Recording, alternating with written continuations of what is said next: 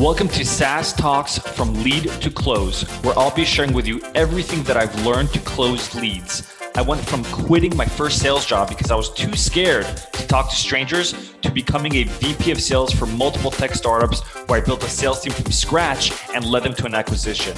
I'll teach you how to schedule more demos on your calendars, close at least 50% of your demos, and build a pipeline large enough so you're always hitting quota. If you're looking to scale, then turn the volume up. Hey everyone, thanks for listening to SaaS Talks from Lead to Close. I'm your host, Mor Asulin. We are in episode 126, part 3 of how much time should you spend on a sales deck on your demos. In part 1, we talked about the beginning of the demo. Part 2, we talked about middle of the demo. And part 3 is end of demo. So how much time should you spend on a sales deck on your demos?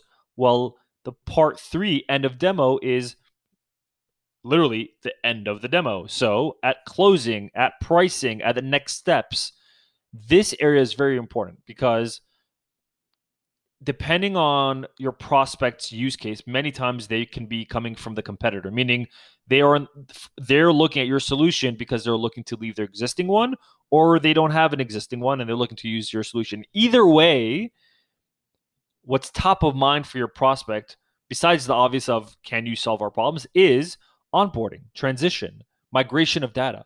So at closing, when you're talking about pricing and next steps, consider transitioning to an onboarding slide in your deck, which means your sales deck should have a slide or two about what onboarding looks like, the timeline, what implementation looks like. I'm not talking about super granularity where it's like really cumbersome, because otherwise it's going to make it seem like it's too cumbersome.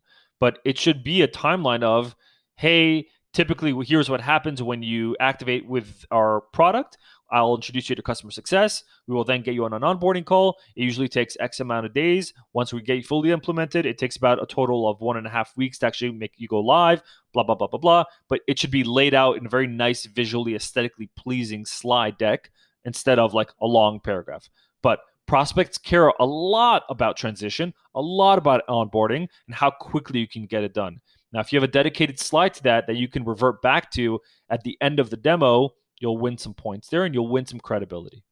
I hope you like this 3-part series of how much time should you spend on a sales deck on your demos. If you found this valuable or any other episode valuable, please, I don't like to beg, but I beg you, share this with anyone that you think needs help with demos, sales managers, or go to my iTunes or your iTunes and look for SaaS Talks from Lead to Close, review it. I don't ask for much, but I only ask for this.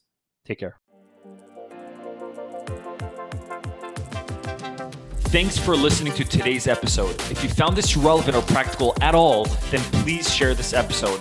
Until next time, I'm your host, Mor Asulin.